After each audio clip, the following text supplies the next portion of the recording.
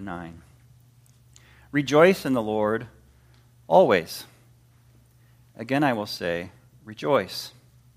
Let your reasonableness be known to everyone. The Lord is at hand. Do not be anxious about anything, but in everything, by prayer and supplication, with thanksgiving, let your requests be made known to God. And the peace of God, which surpasses all understanding, will guard your hearts and your minds in Christ Jesus. Finally, brothers, whatever is true, whatever is honorable, whatever is just, whatever is pure, whatever is lovely, whatever is commendable, if there is any excellence, if there is anything worthy of praise, think about these things. What you have learned and received and heard and seen in me, practice these things, and the God of peace will be with you. Read that far from God's holy word. We struggle with complaining. It's a sin. It's not a minor thing that really just represents bad form or bad manners. It's evil. It comes from wrong hearts, wrong minds. We need to work at this. We need to repent and turn to God. And we need rescue. We need salvation, grace. So the gospel of Christ Jesus, the gospel of grace, is the cure for complaining. The title of the message, Cure for Complaining. It's the gospel. It's the grace of Christ. It's Christ himself. So today we'll look at 3 different medicines, as it were, spiritual medicines that can be applied to cure our sin of complaining, our habit, our deeply ingrained habit as sinners of complaining. Number 1, rejoicing always. Number 2, praying with thanks or thanksgiving. And number 3, thinking correctly. That Christ died and rose again, giving us the cure for complaining. These are 3 ways of applying the medicine. Number 1, rejoicing always. I say rejoicing is like a pair of glasses by which we reinterpret the world. Rejoicing is a pair of glasses by which we reinterpret the world. It replaces the complaining glasses. If you want to look at it that way, you can find a way to complain about almost anything. But to replace those glasses with rejoicing glasses helps us to look at things by rejoicing. It's a struggle. This isn't going to be easy. It's convicting, and yet it lifts us. Joy in the letter of Philippians is interwoven here like a golden thread. The whole book is filled with it, not just this passage. And the context is amazing. Despite being surrounded with sinners and struggles, Christ calls his people to rejoice invariably, come what may. And the book of Philippians, the Christians in Philippi serve as a great example. The church in Philippi had struggles, serious, long-standing, difficult struggles. For one, their apostles in prison. Don't take that lightly. Number 2, they had selfish people and disunity within the congregation to overcome, without Paul there. And then the believers in Philippi had to learn to stand against the enemies of the cross that we read in this book, and many false teachers surrounding them. Those are just to mention a few of the bigger issues. There's lots of things they were dealing with. And yet, joy is a constant theme of Paul and a constant theme of instructions for the believers in Philippi as he's writing this letter. So our natural question, we come to life with reality. We come to life understanding what our country is going through, what we ourselves personally go through. Our question is, how can believers be expected to rejoice when we have so many struggles and sinners around us, including ourselves? How do we do this applying of medicine number 1, rejoicing always, when complaining seems fitting for what I'm facing, what we are facing? And the answer, part of the answer, is rejoicing is deeper than being happy about something. Rejoicing is deeper than being happy about something. No one commands us to feel happy about problems. That's not what verse 4 says. That's not what he says anywhere in this letter. It doesn't say be happy about it. It doesn't even make sense. Who can command you to feel differently about something? You feel how you feel, right? Rejoicing is treasuring something bigger than the problem, putting that problem in its proper context, factoring in the things around that issue and not focusing solely on that anymore. Rejoicing is thinking about something deeper than what you had been thinking about. Rejoicing is thinking about something more ancient than what you had been thinking about. Rejoicing is assessing the value of something that engulfs the complaint. We're sinfully complaining. We don't have a problem with our situation. We have a problem with our interpretation of our situation. We haven't taken into account other factors that surround our situation. So in other words, the problem is not in your life, all the things that have been happening to you. The problem is your interpretation and how you're looking at what has been happening to you. Genuine Christian rejoicing is not inward looking. How can I make myself more joyful? That's not it. Joy is not a result of examining my life and seeing how everything is making me feel. Joy is not taking the temperature of what I find as I look around and taking the temperature of my relationships, my health, my looks, my abilities, my career, my calendar, my bank account, my accomplishments. And it's not the totality of how everything's making me feel right now. That's not genuine Christian rejoicing. What Paul is writing for us here in verse 4 when he writes, "Rejoice in the Lord always. Again, I will say rejoice," is that we can learn to rejoice anyway. We can learn to rejoice always. And the question is how? And he's saying it is grounding ourselves in the Lord. Notice words 2, 3, and 4 of the verse. In the Lord. Rejoice in the Lord. Grounding our joy in the Lord, period. Well, then what do you do about your situation? Well, instead of complaining about the situation, we rejoice about the larger picture around the situation and put our minds there, as he'll go on to say later. Let me give you 4 examples of how Paul did this in Philippians. To have the larger picture around a problem. Example number 1. How did Paul rejoice about a church that had fighting in it? Philippians 1:3. I thank my God in all my remembrance of you, always in every prayer of mine for you all, making my prayer with joy because of your partnership in the gospel from the first day until now. So example number 1, how did Paul rejoice with a church that had fighting in it? He broadened his context. Thank God for the bigger picture that they joined together with him in partnership in the gospel, and we will get through these disunity struggles. Example number 2, how did Paul rejoice when he's in prison? Philippians 1:12, I want you to know, brothers, that what has happened to me has really served to advance the gospel in every way.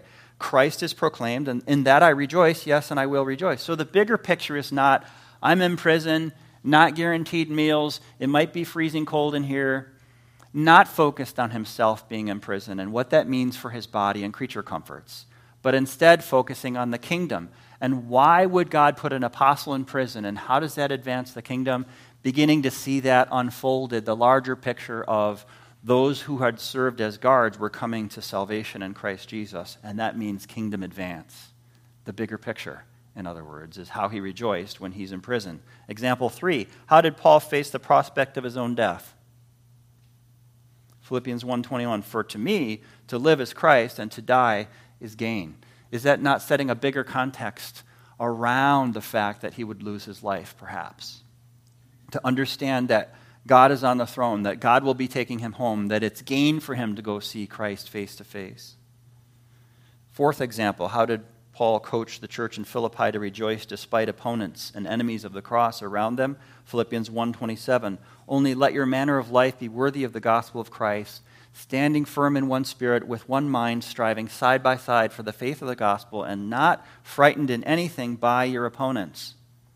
For the 4th example, how did Paul face the church in its context of opponents and coach them forward? By saying we have the honor of standing with Christ, setting it in context. Yes, there's opponents. Yes, there's people against us in the church, and yet we have the honor of standing for Christ, who will himself be victorious. Just 4 examples. There's more, actually, in the book of Philippians. But he summarizes this in Philippians 3, verse 1. Finally, my brothers, rejoice in the Lord. To write the same things to you is no trouble for me and is safe for you. Philippians 3:1. So again, rejoicing is like a pair of glasses that you put on to reinterpret the world instead of the complaining set of glasses. Then we move on to the second point, the second spiritual medicine to serve as an antidote against our complaining problem. And that is praying, and specifically praying with thanksgiving, verses 6 and 7. Complaining is telling your friend, telling your mom, telling your spouse, telling your neighbor, telling your hairdresser, but never telling God. That's what complaining is. Prayer is telling your complaint to God. And you say, wait a minute, you're telling me to complain to God instead? You're telling me that's what the Bible says, complain to God instead? Yes. The Psalms are filled with the psalmist, a believer, coming to God with a concern, coming to God with a heavy heart, coming to God in literal danger, and asking God to help with this crisis situation. I have a complaint. Doing so respectfully, doing so asking and pleading God to do something about it, but coming to God with a complaint. Complaining to God is prayer. But then we mix it in with thanksgiving, and we start to change. If you notice in those psalms of complaint, they start to change. At the beginning of the psalm, it's complaining to God, "How long, O Lord?" And by the end, it's "Praise the name of the Lord my God." They transition by the psalmist changing. And so Paul is putting us onto this beautiful cure, this spiritual medicine. We start out with a request, a complaint, if you will. That you use that language in court, don't they? The complaint. It's a legal plea to the court saying, I have a problem, I'd like the court to address my problem. You're coming to God respectfully saying, I have a problem, I would like the God of heaven to address my problem. It's complaint. It's prayer. It starts out as a request, but by the end it's praise and thanks because you're connecting yourself to the living God. It's rejoicing in the Lord. You're coming back to Him and communicating with Him. That's what he could say here in verse 6 towards the end. Let your requests be made known to God. You could put the word complaint in there. Let your complaint be made known to God. Prayer is the opposite of sinful complaining because sinful complaining comes from an ungrateful heart and it's addressed to the wrong person. Godly complaining is coming to God with the concern, the request, and letting it be made known to God in a respectful manner to God our Father. What if you work toward your dream for years and years, and what if your dream is gone in an instant? What you think about that, what you say to yourself about that, what do you say to those close to you about that, identifies how you're dealing with that problem. And a Christian ought to come to the Lord and say, I have a big problem. I don't know how to handle this. How do I get through this disappointment in my life? Prayer is one of the spiritual medicines against complaining. If you put your hopes in something and it doesn't work out, what then? How are we to respond? What if the pain keeps coming back and coming back again? You have dreams that die. You fall in love with someone. They didn't feel the same way back. You wanted a promotion. Someone else got it. You got passed over again and again. You tried everything to live at peace with this person, and they insist on war or at least distance, difficulty. And you go to the Lord, and you ask Him to provide. What the coach couldn't provide, what the pastor couldn't provide, what your father and your mother and your boss and your friends could not provide, they could not give to you. You come to the Lord. You let your request be made known to the Lord. And if you're not doing that, what are you doing? You're complaining. You're finding an outlet for that request. Instead of letting the request be made known to God, which is the only right thing to do with your desires and requests, you're doing something. And the other something is wrong, and it's sin. You wake up in the morning, and you want to complain. And you need to repent of that and come back around and let your requests be made known to God, Philippians 4, verse 6. Before cell phones, when I traveled, I didn't travel a whole lot to meetings here or there, usually for the OPC, I would take my travel alarm clock, and I would go to sleep holding my travel alarm clock. I shouldn't. It was dumb, but I did it. I do dumb things sometimes. And I would wake up with a sore hand because my hand was gripping that alarm clock. So in the morning, I'd have to let go again, and my hand would be sore. And I think that illustrates our problem with complaining. I wake up in the morning and I have to let the whole thing go again. How did it get back in my hand? How did it get back in my heart? How did it get back in my mind, my mouth? Why am I talking about the things that yesterday I admitted were complaining and that yesterday I admitted I shouldn't be saying to these people? I should translate them into prayer. I should be talking to God about it. I should be patiently waiting for God's response. And I'm all stuck up on this complaining again. I need help. And this is the gospel news, that Christ died and rose again to give me power over my sin of complaining, to give you power over your sin of complaining.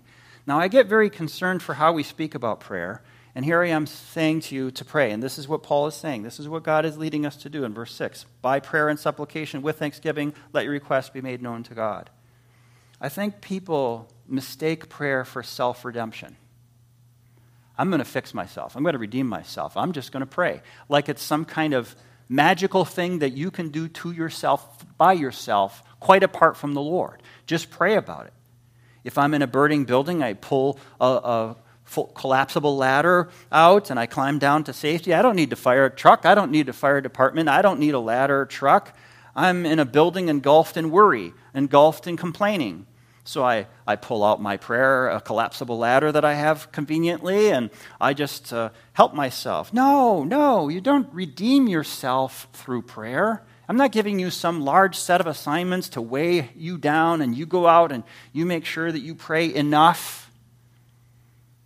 It's never prayer by itself, as if prayer by itself is the answer. No. Never. That's not gospel. That's not scriptural. Instead, it's prayer as it connects us to Christ. Let your requests be made known to God. Rejoice in the Lord. It's this connection to the Lord that changes everything for us. We need His help for our hearts. We need His help for our words. That's the exchange that takes place. When we give to Christ our burdens, when we give to Christ our complaints, when we give to Him our requests, our prayers, our supplications, then we are connected to Him and He gives us the right way to look at those problems again. He changes our outlook because He changes our hearts and minds. That's what happens in prayer. And when He says with thanksgiving here, He's saying a distinct kind of prayer. It's the prayer that has a specific aspect of speaking to God to express gratitude to Him. You know what that is? That's setting the larger context again. Thank you, O Lord, for all the good things. And I just have this one request. And you have to set it in context. I'm aware of all the other good things. And that's not for God. God's well aware of all the other good things He's given you. That's for you to remind yourself, to me to remind myself that God, all these other things have happened. And it starts to soften our need for this to happen on this times table, on this schedule, and in these ways. We're turning it over to the God who knows what timetable is best, who knows what sequence to give these answers in prayer to. But the other three verbs here outside of thanksgiving, if you notice them in verse 6, by prayer, supplication, requests. The other three are just stylistic differences. Just as Paul would say, these are the various ways that we come to God. He's not saying now if it's a Tuesday, and if you're asking for things with regard to occupation, then you use the prayer. But if it's Thursday and you're having things with regard to family matters, then that's a supplication. No. He's not giving us some complicated way that we have to follow all the rules of prayer. Prayer is beautifully uncomplicated. It's coming vertically to God. And there's some different verbs here, and you can study those, but please don't be distracted by that. This Paul says here, understanding and hearts and minds. He repeats 4 times the word all. In verse 4, always. In verse 5, everyone. In verse 6, in everything be in prayer. In verse 7, with all understanding. He's encompassing everything. And he's saying it's not complicated. This is quite simple. Take it all up to God. And the importance of the words about prayer is not some unique motion, not separate types requesting, nothing like that. He's spraying words across here to give us a bigger lesson with a larger idea that we now can't miss. Prayer is the important thing. Go to God with it. Complaint is not going to God. Prayer is. That's the fundamental difference. It's not that Paul's teaching us certain theological components that are essential to understand about the verbiage about talking to God. No, that's a human court. You have to have a lawyer and you have to speak in legalese in order for the court to hear whatever you're saying. That's human stuff. Our Savior wants sinners to come to him. And prayer is brought up here as medicine for our complaining. Jesus gives himself as the healing for our complaining hearts. The variations in words for prayer are not meant to distract us. They give us emphasis. Complaining has no place in the believer's life, while prayer belongs in every place of the believer's life. How do we separate a complaining person from his complaining? How do we separate an angry man from his anger? How do we separate a greedy person from their greed? How do we separate an anxious woman from her anxiety? This is tricky. This is delicate. This is internal. Things going on in our spiritual lives. And God is coming to us through Paul, and he's saying, Christ has come to give us grace for all of that. Christ can separate the complaining person from their complaining. Come to him and ask for exactly that. Praying with thanksgiving is one of the medicines for complaining. The third one, we're moving on to point 3 in verses 8 and 9, thinking rightly. By God's grace, we can replace bad thinking with good thinking. It's not to empty our minds altogether and have nothing in our minds. That's not prayer. That's not a Christian approach to life, to God. We don't medicate. We don't empty our minds. We fill them. We fill them so full with the right things that the bad things are squeezed out. Maybe you complain, for example, about the decline of morality in America. Well, let's address that one. You need to think rightly about that. If that's what your heart is filled with, concerns about that, if that's what your mouth is filled with, if I talk to you and all you say is the decline of morality in America, let's talk about that. Okay, can we talk about that? As an example of what he's talking about here, the sin of complaining. In order to think rightly about the issue of the morality in our country, you have to address it from Scripture. How about this passage? How about the book of Philippians? How about our author, the Apostle Paul? And you have to set it in context and think correctly and remember the moral decay of society in the first century is the same as the moral decay of society in our century. This has all happened before. A long time ago. And the same God who's on the throne, the same God who blessed, the same God who allowed decay again, the same God who blessed, is the same God who's on the throne now. And somehow that should already be helping to set it in context, to think rightly, to think correctly about the problem. You say, well, that's not quite true. Oh, yes, it is. The first century, time when Paul was living and writing these very words, it's a preview of the decline we're finding today. Homosexuality, sexual abuse, bestiality, kinkiness, self-indulgent luxuries, brutal violence being presented as entertainment, and the rise of violence in the society at large. I will stop there. You get the point. It really is a preview of what we're facing today. How can we stop complaining? It's a legitimate concern. Christians ought to have that concern. What should we be doing with it?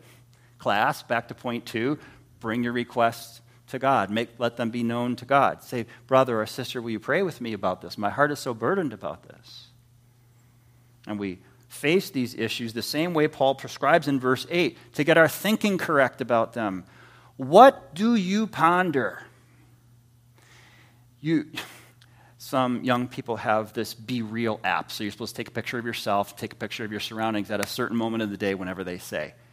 If we were just doing the Be Real for your spiritual life and freeze frame right now, what is your mind? What's rattling around in your mind right now?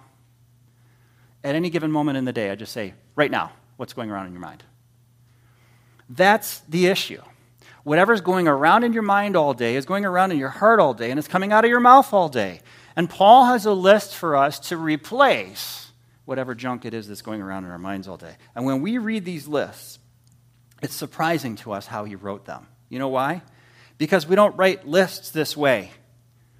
If I write a list for the grocery store, I don't write, honey, please buy bread. Honey, please buy milk. Honey, please buy eggs. Honey, please buy chocolate.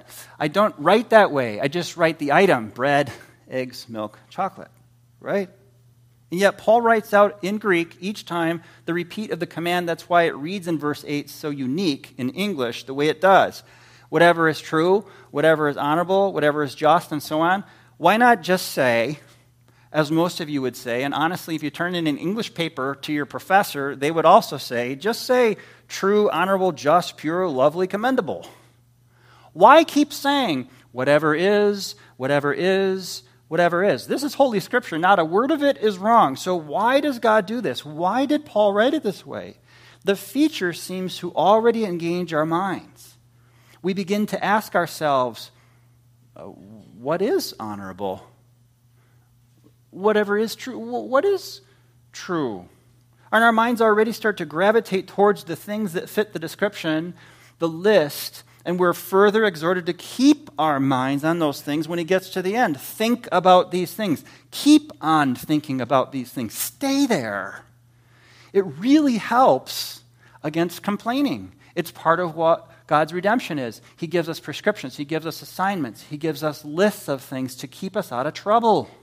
It's part of his redemption. It's part of his graciousness and his mercy to us. So the Greek word could be translated as many things as are. As many things as are true, as many things as are honorable, as many things as are just. And no list could be complete. It's not a complete list. This is a suggestive list. These sorts of things keep your brain on, keep your heart in. It's clear that Paul has given us the impression that the scope of the list is all-encompassing, especially when the last two items in his list widen the lens of the camera to whatever we are examining, where he broadens it out as broad as possible, and he says, if there is anything worthy of praise. And the previous phrase, if there is any excellence, any and anything, this is very, very wide. And the actual terms in the list are not common in Paul's written vocabulary. There are certain phrases Paul keeps using in his 13 letters. There's words in this list that are not common for him. It's as if he's thinking up this collective and comprehensive set of things for us to focus on, and he's zeroing in on it for us. And he uses this phrase, think about these things, from logizomai, from which we get our word logarithm. Logarithm, it's a mathematical term. Logarithm is the way things work in the world. Understanding why it turns out this way, because it typically does. Figuring it out. We have the phrase, if you don't like the logarithm, or you don't like me teaching you Greek words or Hebrew words for that matter, think about this phrase and how common we say it in our culture. Do the math. It means the same thing. Do the math. For us to think through why it is that way is what he's encouraging us to do. Gives you a sense of computation. When our modern phrase, do the math, it's saying, in numerical terms, give a specific and implied result because of what? Because God is on the throne. That's what's true. Because doing the right thing, even when the other person didn't do the right thing, is honorable. That's why. And it always turns out better when you respond honorably. Those sorts of things, figuring it out. In other words, this little list will change your life. To actually do this, to actually live there, to have that as the approach then, will change a lot. Verse 9, Paul says, imitate him. Paul was a Christian, walking the life of a Christian. It's not just to let our minds dwell on good things, verse 8, but then verse 9, also practice these things and practice them in the sort of way that Paul is living them out for you. You want a sample? There he is. Paul changed. Paul used to be Saul. He's giving us hope. We can change. We used to be complainers. If I were to interview the people closest to you, the ones that work next to you, the ones that live next to you, the ones that keep bumping into you, and I said, how does this person do with regard to complaining? What would they say to me? That sort of idea that we used to be complainers, but there's hope for us to change. Paul changed from a selfish, sinful man who was putting people to death, Saul, into this beautiful image of Christ apostle, Paul. And then he says, in addition, verse 9, and the God of peace will be with you. Here he is intensifying the exhortations from verses 4 to 8 by tying verse 9 back to verse 7. Did you notice? The peace of God and the God of peace, verse 7 and verse 9, like twin promises. The peace of God will guard your hearts and your minds in Christ Jesus, verse 7, and the God of peace will be with you. What Paul wants us to notice is that it's not just the peace of God, but also the God of peace himself, who will overshadow us with his care. We don't enjoy this peace when we don't have this abiding care of God with us unless we're practicing the thoughts and deeds covered in verses 4 through 8. This is what he says. Practice these things and the God of peace will be with you. It's in the doing that we find God. It's in the living this way that God meets us there, that we discover that God is there. What Paul wants us to notice is that we need to live out the obedience to God's commands. These are commands. God is not commanding that we self-redeem. Please don't misunderstand me. That once we fix, rescue, and redeem our own selves, then God promises he'll be near us with his presence. No, that's not the lesson. That's not the gospel. The gospel is that God has come near to us in his Son, the Lord Jesus Christ. And while we were still sinners, Christ died for us.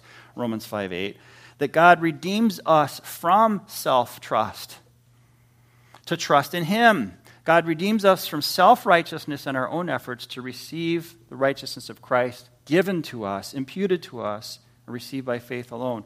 God redeems us from laziness and lack of effort and motivates us to diligently work at obeying him and changing these things.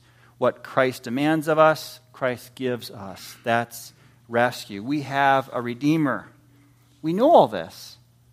What we know is that the peace of God comes on the pathway of trusting and obeying. So what have we seen today? Three medicines for us to heal us of our sin of complaining. The medicines all come to us through Christ's cross and his empty tomb. The applications repeat the sermon points. Number 1, rejoice always. Number 2, pray with thanksgiving. Number 3, think rightly. It's the pair of glasses by which we reinterpret the world. How powerful is this?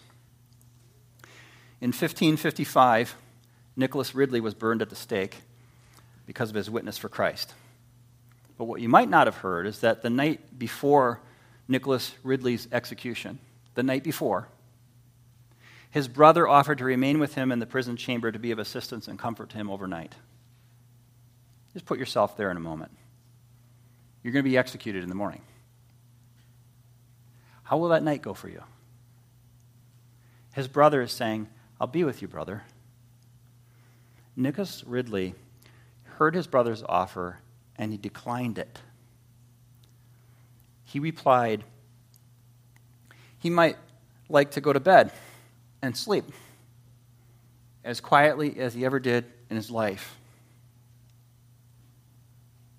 I submit to you that he could have spent the whole night complaining to his brother, and we might have well understood him doing that. But the gospel of Christ is so powerful that it equips a man the night before and all the night before to sleep soundly because the God of peace was with him. He could rest in the everlasting arms of the Lord to meet his need. What are you facing some certain morning? What's the stress point later in the week? What things are you dreading? How do you get past this? How do you face that without complaining? My friends, there's power here. This is actual spiritual power unleashed through the gospel of Christ. Like Psalm 23:4, even though I walk through the valley of the shadow of death, I will fear no evil. Why? For you are with me. The God of peace himself with you. You are with me. Do you believe that? There's power there to help us with the sin of complaining. Jesus came to be with us. Emmanuel, as we enter the Christmas season, God with us, right? After his death and resurrection, Jesus said, I am with you always, even to the end of the age, Matthew 28:20. And in Colossians 3:15, let the peace of Christ rule in your hearts.